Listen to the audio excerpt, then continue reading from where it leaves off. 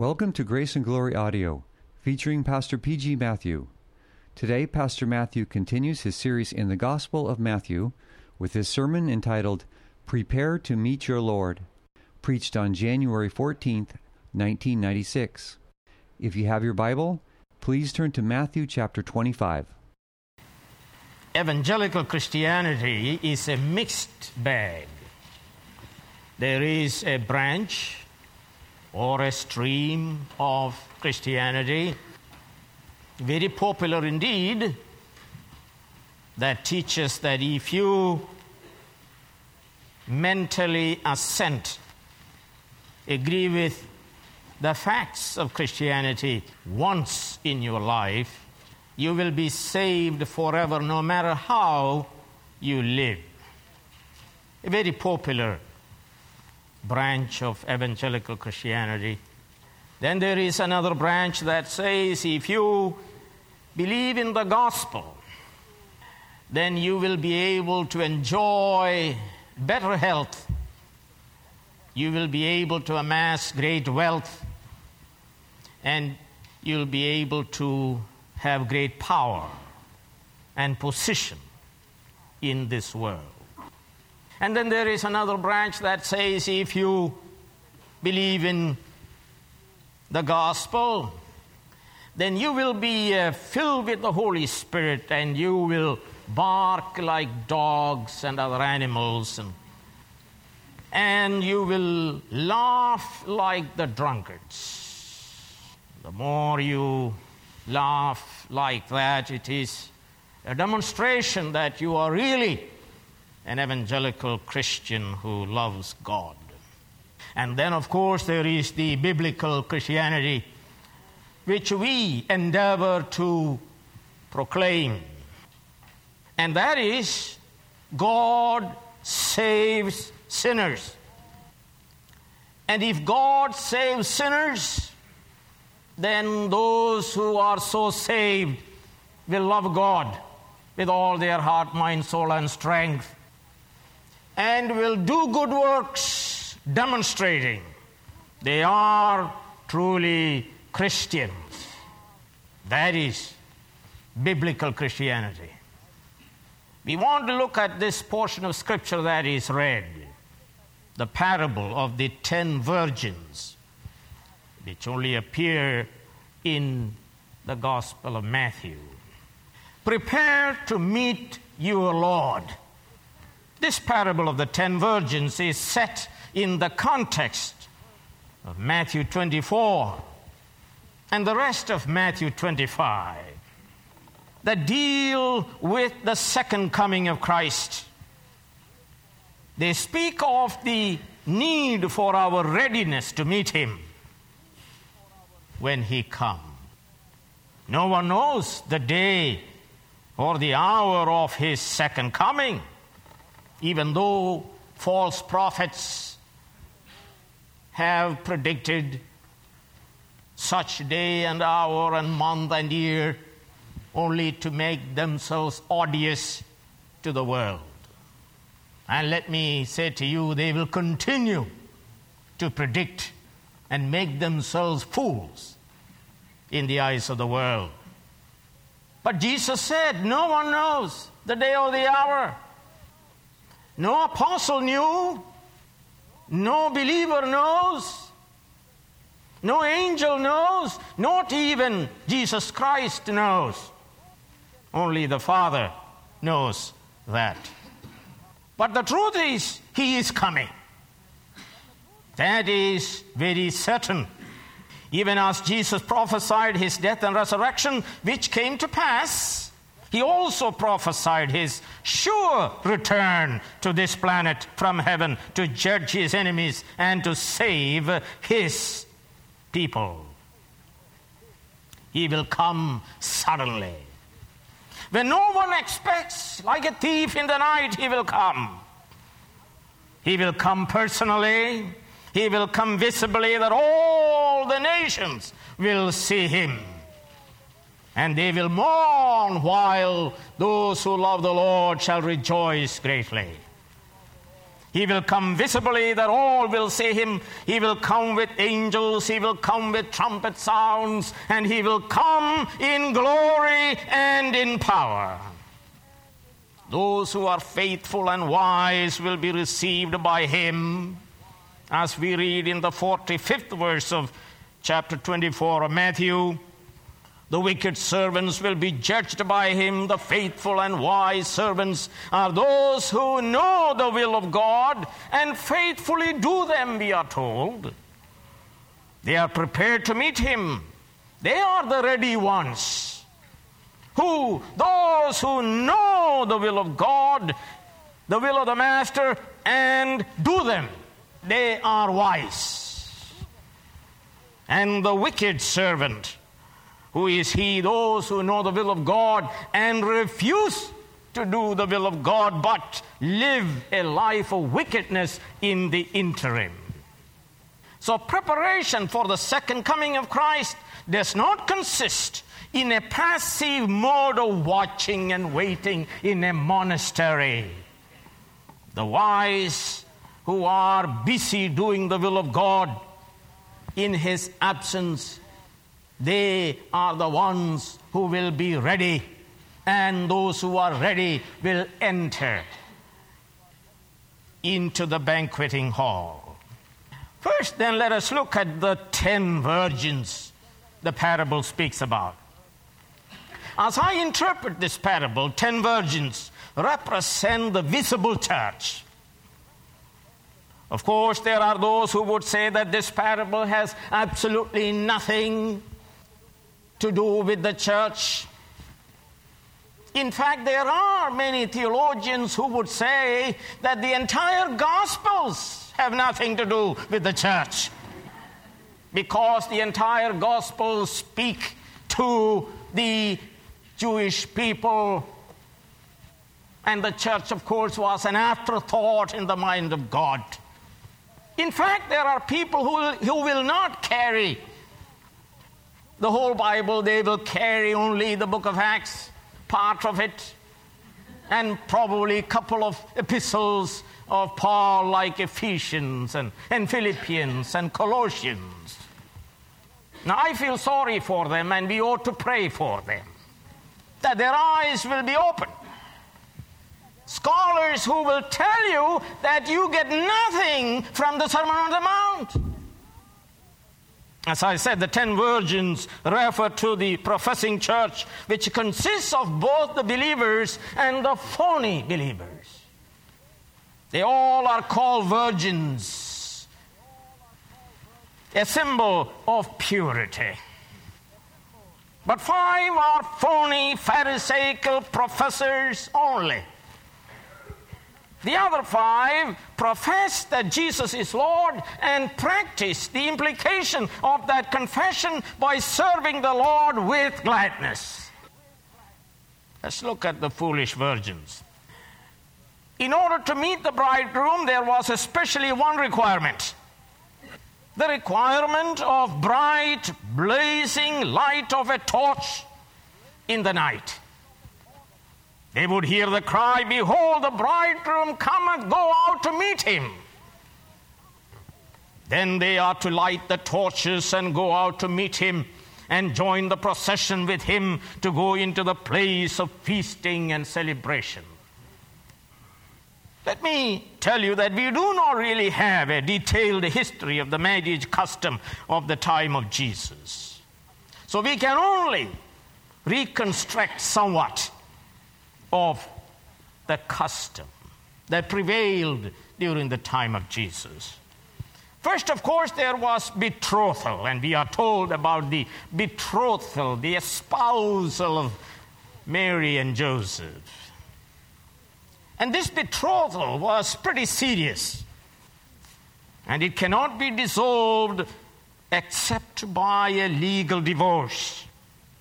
Then after about a year, marriage takes place on a Wednesday if you are a virgin, and on a Thursday if you are a widow.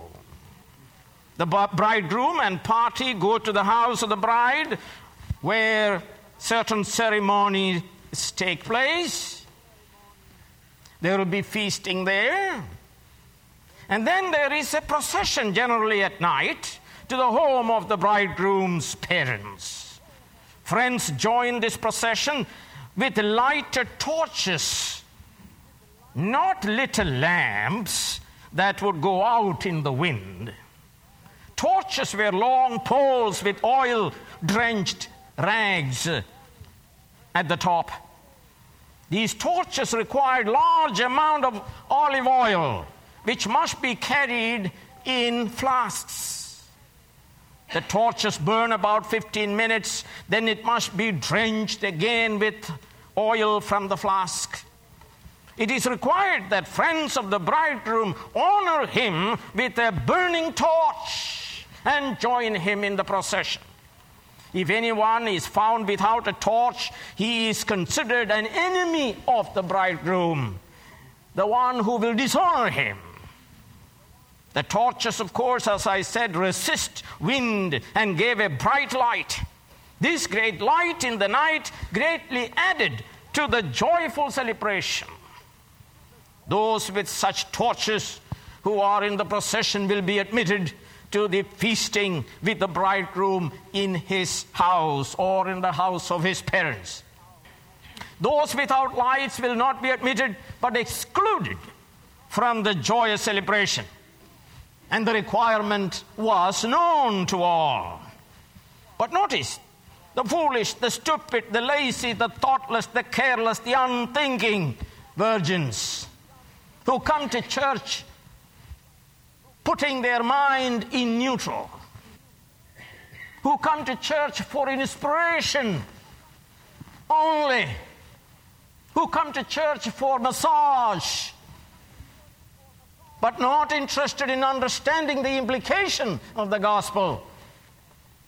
The Bible says they took the torches, but they did not take any oil.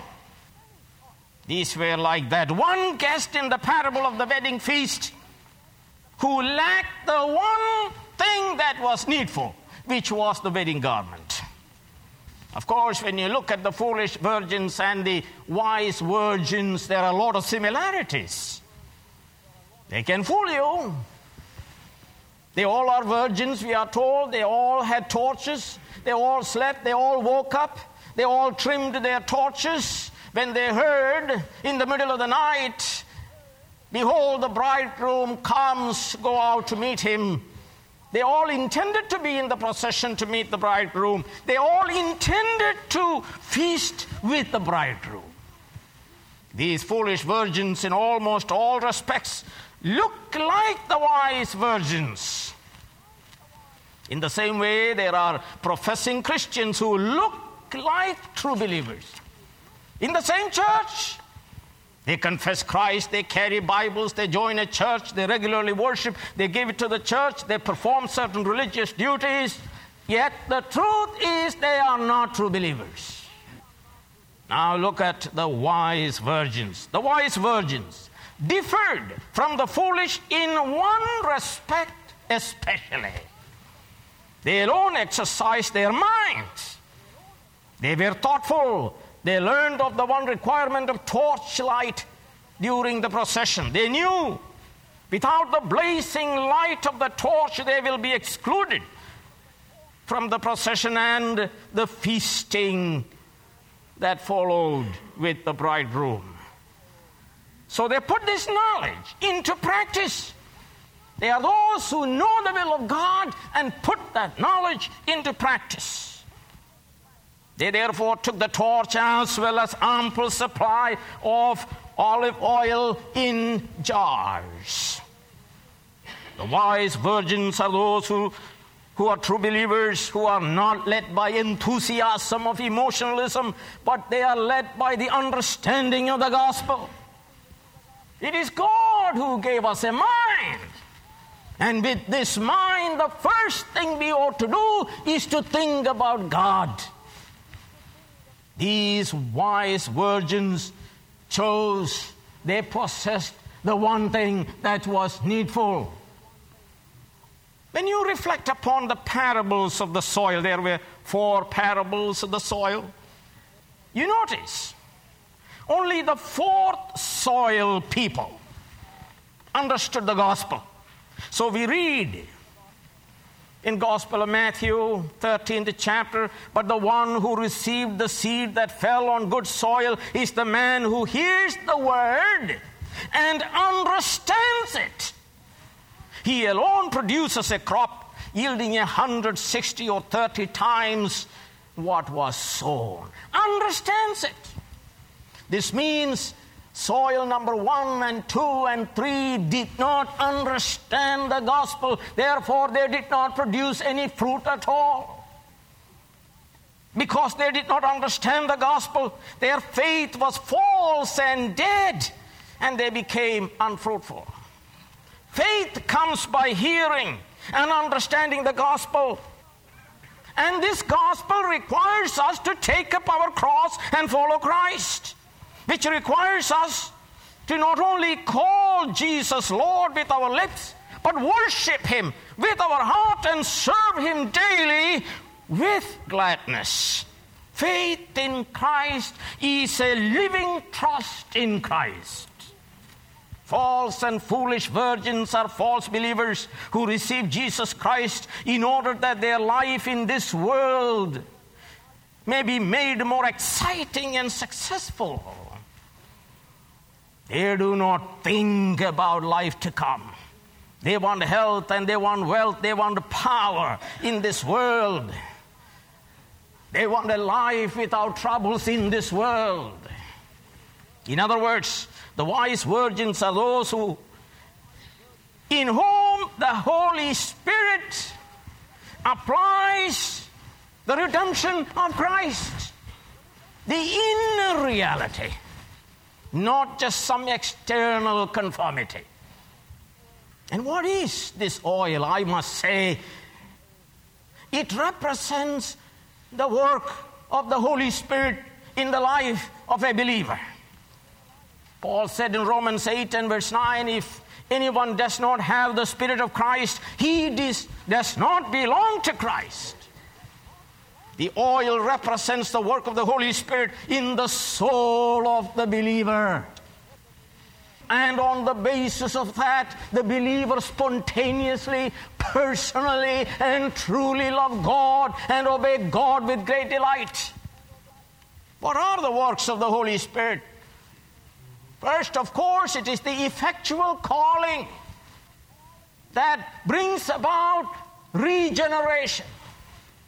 See, God regenerates His people, wicked sinners, by the power of the Spirit of God, are brought to life.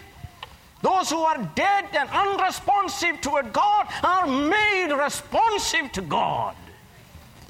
That's the work of the Spirit called regeneration. And as a result, they are brought to such a conviction of sin, they repent of their sins. Repentance is an inward reality.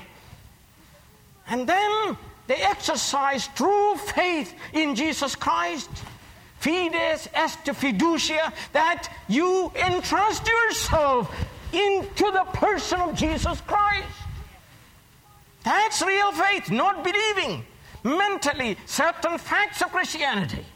True faith is an entrustment of myself to Christ now and forever. And such a person is justified by faith. In other words, God pronounces this amazing pronouncement that you are just. God puts into His account the righteousness of Jesus Christ. And so you are just now and forever, clothed in the irreproachable righteousness of Jesus Christ.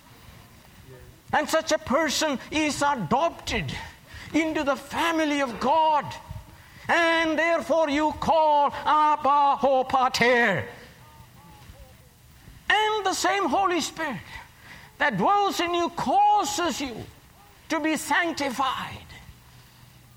As a result of that work, we hate sin more and more, and we love the will of God more and more. And finally, such a person will be glorified, made perfect, without fault, with exceeding joy. We shall be presented to God the Father. The wise virgins have inner reality, in other words, of being made conformable to the image of Jesus Christ. Turn with me to 2 Peter chapter 1. And let me read to you from verse 5 on. This is speaking about wise virgins as well as foolish virgins. For this very reason, make every effort to add to your faith goodness, and to goodness knowledge, and to knowledge self-control, and to self-control perseverance, and to perseverance godliness, and to godliness brotherly kindness, and to brotherly kindness love. For if you possess these qualities in increasing measure, they will keep you from being ineffective and unproductive in your knowledge of our Lord Jesus Christ. But if anyone does not have them, he is nearsighted and blind, and has forgotten that he has been cleansed from his past sins.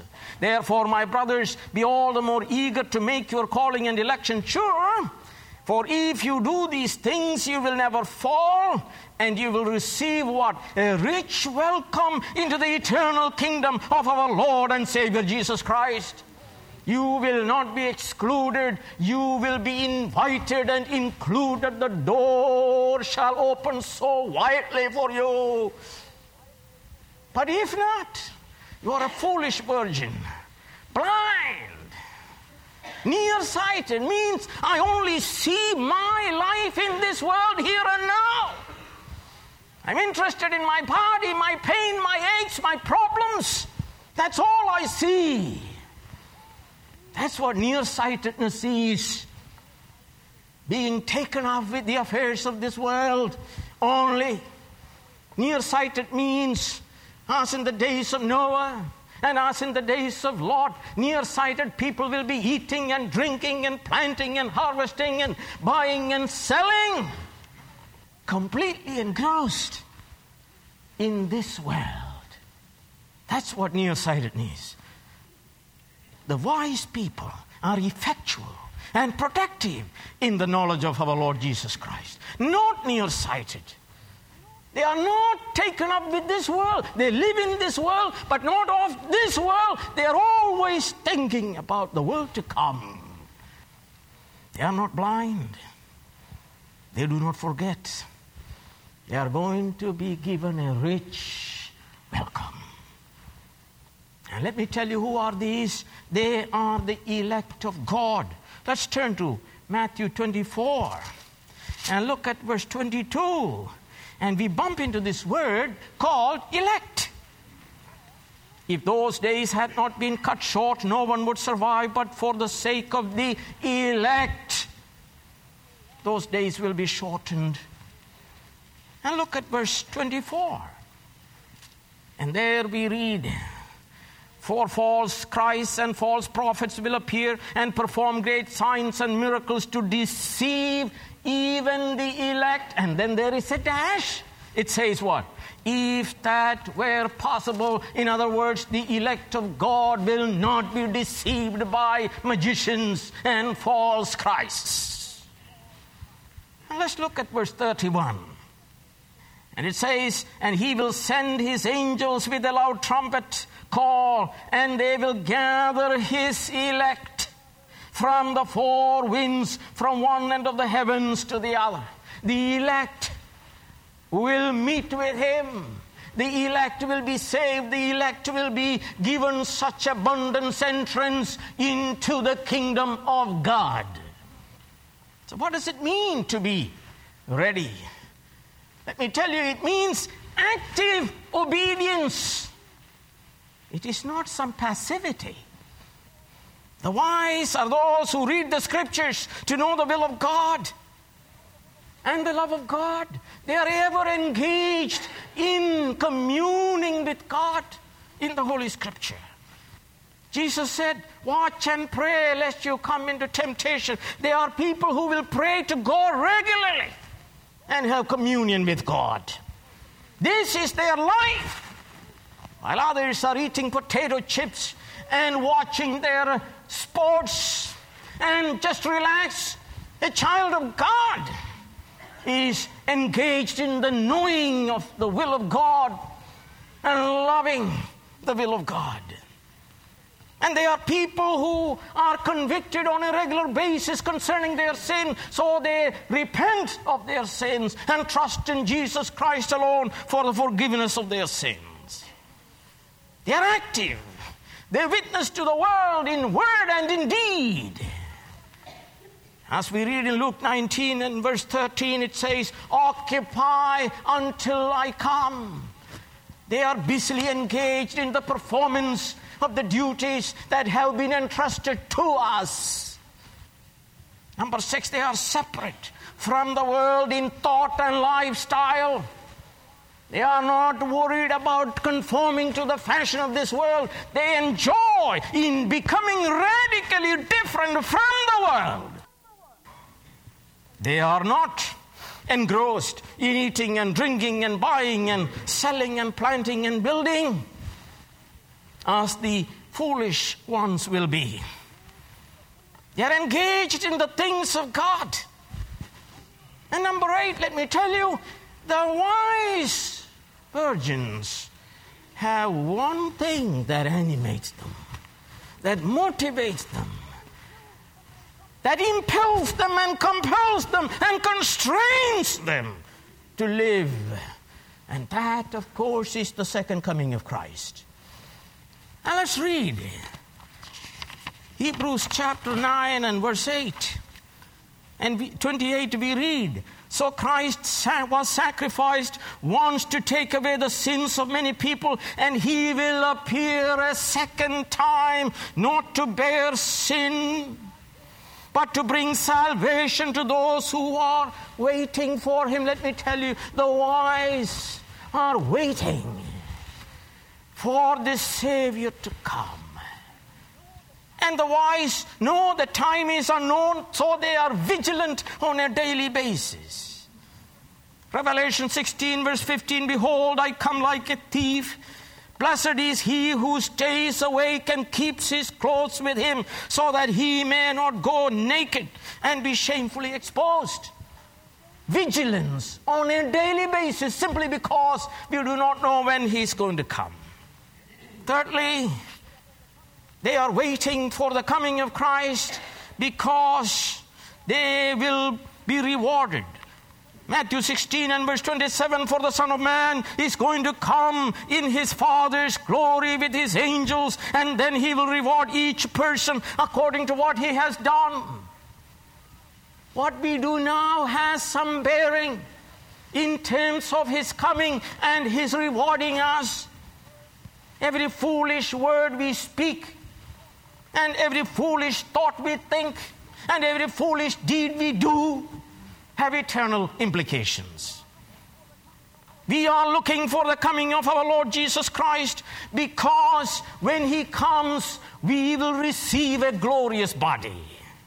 So in Philippians 3:21, Jesus Christ, who is coming, who by the power that enables him to bring everything under his control, will transform our lowly bodies so that they will be like his glorious body. See, I'm not believing that if you're a believer, you will have a body filled with health, that you will have no trouble. That's a lie.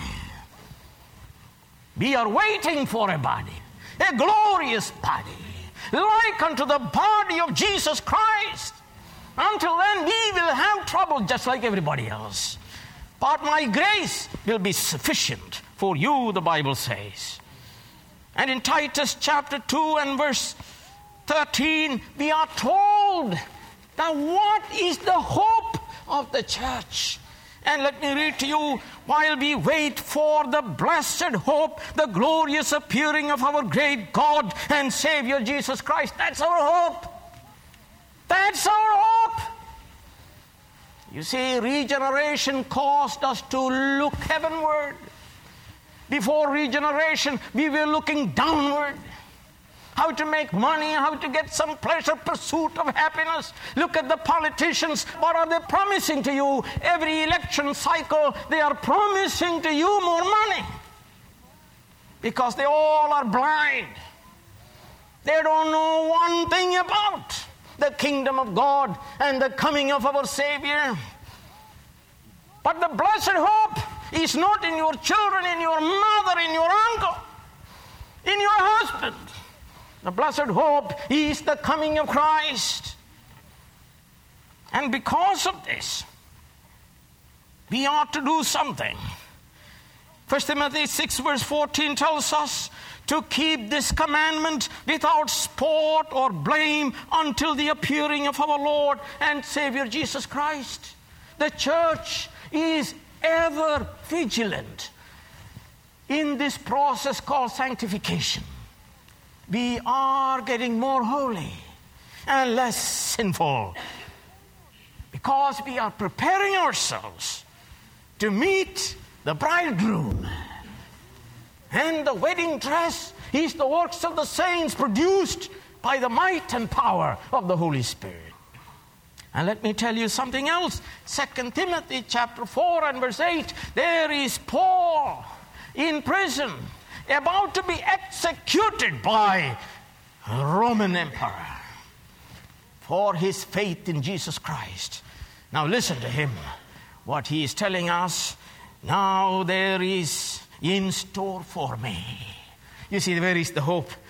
Now there is in store for me the crown of righteousness, which the Lord, the righteous judge, will award to me on that day.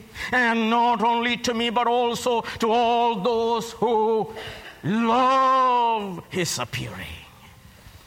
Love his appearing. But let us be very honest. I was studying this and the Lord told me, do you love my appearing? And I had to confess, I said, no, I don't. Do you hope my appearing? The truth is, I don't. As I should hope. Let us confess that we will consider it an intrusion into our enjoyment of life. It will be a suspension of our plan and program rather than an enhancement of our life with eternal joy.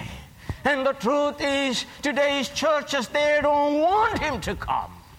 They are praying, don't come, Lord Jesus, now. That was not the prayer of John the Apostle. He said, come, Lord Jesus. But we said, don't do it, oh God. I haven't achieved the American dream, which is the pursuit of happiness. Think about it. And in 1 Peter 5 verse 4 speaks about when he comes, he shall give you the crown of glory. And 1 John 3 tells us when he comes, we shall be like him, for we will see him as he is. Let me say to you, this delay, remember there was delay. This delay is a problem. But delay differentiates wise from fools. If the bridegroom came right away during the day, they probably would not have the need of a torch. But he did not come right away. From the point of view of the virgins, there was a great delay. They all slept, we are told. There is no blame attached to that.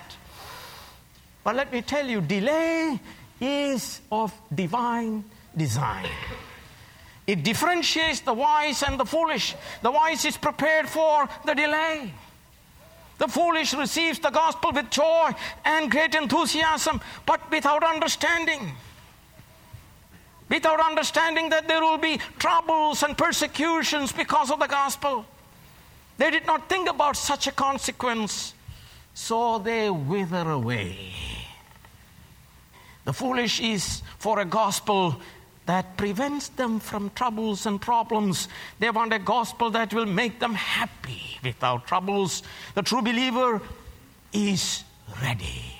He is prepared for the delay and all disappointments. He rejoices in tribulations also, because in him dwells the reality of the gospel, the Holy Spirit. The true believer of God's grace shall persevere to the very end. He who began a good work in him shall complete it until the day of Christ Jesus. So he says, nothing, not even death, shall separate me from the love of God which is in Christ Jesus our Lord. Nothing. Death, life, angels, demons, powers, present, future, height, depth, nor any other creation shall be able to separate me from the love of God which is in Christ Jesus our Lord. But let me tell you, the foolish who suspended their mind for all of their life will begin to think. Thinking at the last late hours. They all trimmed their torches, they lit them, but the torches of the foolish were immediately going out, where people don't think until the last moment when thinking is useless. Unprepared. That's what stupidity is all about. Or let me tell you about people who live a life of ease and laziness, and all of a sudden when you hit 50 and 55, they want to think about retirement. There is nothing to retire, sonny. You were wasting your life. You have not saved up anything. You are like a fool. You ought to be going to an ant and learn something. That's what laziness and stupidity and idiocy mean. They never thought about the reality of oil before. Now they want to borrow from another. No, it is too late. You cannot borrow relationship with Christ from another on that day. You cannot borrow reality of the kingdom of God from another. Just like you cannot borrow pregnancy by asking a pregnant woman, give me some pregnancy. It doesn't work. It simply doesn't work. It is a personal thing. It is based on a relationship, a vital relationship with Jesus Christ. The day of Christ Jesus will bring sobriety to foolish people who never wanted to know truly what the gospel was all about. They were too busy making money, isn't it? Only for somebody else to take it. You fool. You spend all your life making money or not making money. The day of Christ will differentiate the wise from the foolish, the phony from the true, the imitation from the authentic. Excluded or included. The wise trimmed their torches. They drenched the torch with oil from their flasks. They lit the torch and there was a blazing flame. They went out in procession to meet the bridegroom. They were ready and they went in with the bridegroom to the banquet. Joyful celebration in the presence of the bridegroom that never ends. Later others came, the foolish ones. We are not told they came with the blazing torches. But the sad thing, it says in verse 12, the door was shut. It's a note of great pathos. It is a tragedy. And we read the same language in Genesis 7:16. Oh, Noah preached. For many, many years he preached about the flood that is coming. God is sick and tired of the violence of the earth, and he's going to destroy by a flood. And he was building the ark, a big ark, to float in the water.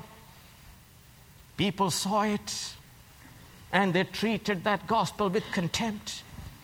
And finally, Noah came and his family and animals, and then we are told the Lord shut the door of the ark into which Noah and family were admitted.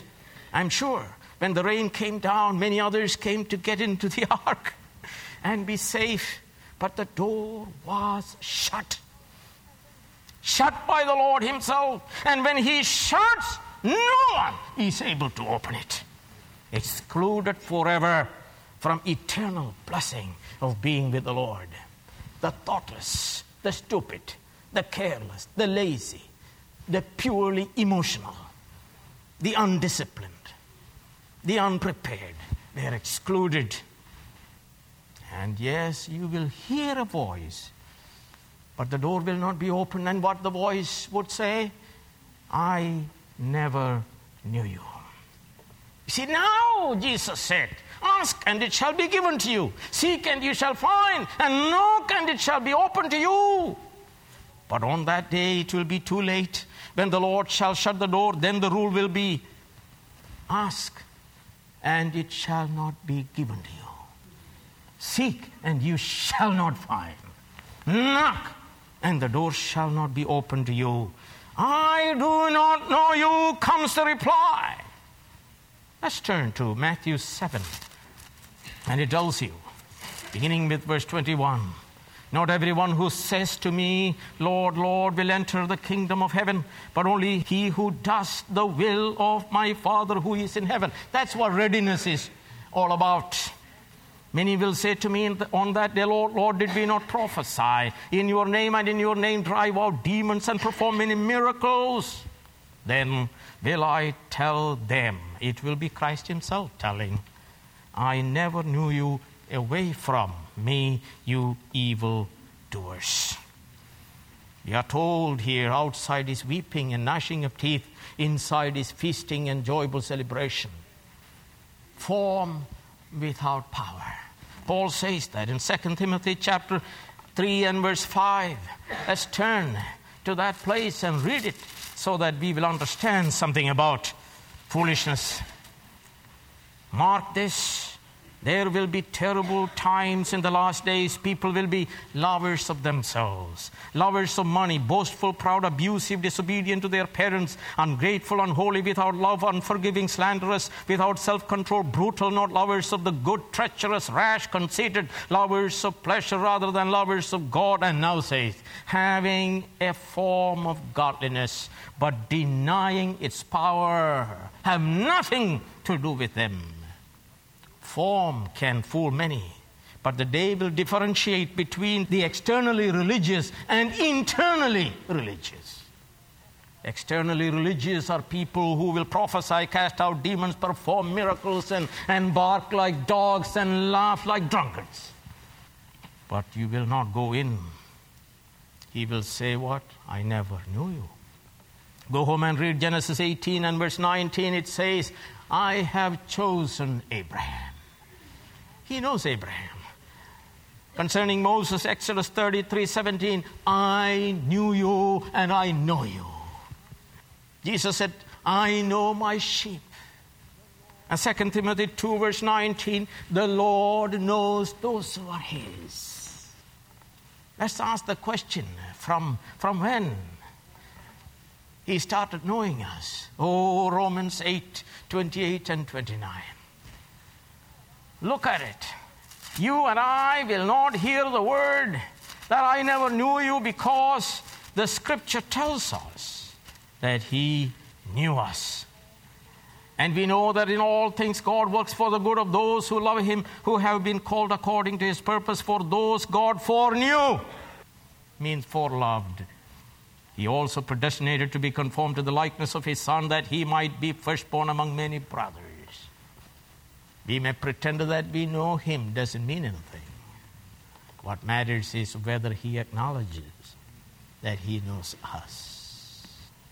Or will he say, workers of iniquity? They were not really virgins at all. They pretended to be. They fooled a lot of people. They, in fact, were not surrendered to Jesus Christ. Jesus exposes their inner wickedness by saying, depart from me, you workers of iniquity. Let's turn to this book of Isaiah, a very important passage, 65th chapter, where, beginning with verse 13, there is a distinction made between my servants and my enemies. On that day, the day of Jesus Christ, The enemies of God will be excluded. The phonies will be excluded. The pretenders will be excluded. The lazy will be excluded. The unreflective will be excluded. The emotional-only people will be excluded. Let me read to you. Therefore, this is what the sovereign Lord says, my servant will eat. That's wonderful, isn't it? Will be admitted to his presence, and my servant will eat. Now, see the contrast. But you will go hungry. My servant will drink, but you will go thirsty. Listen to it.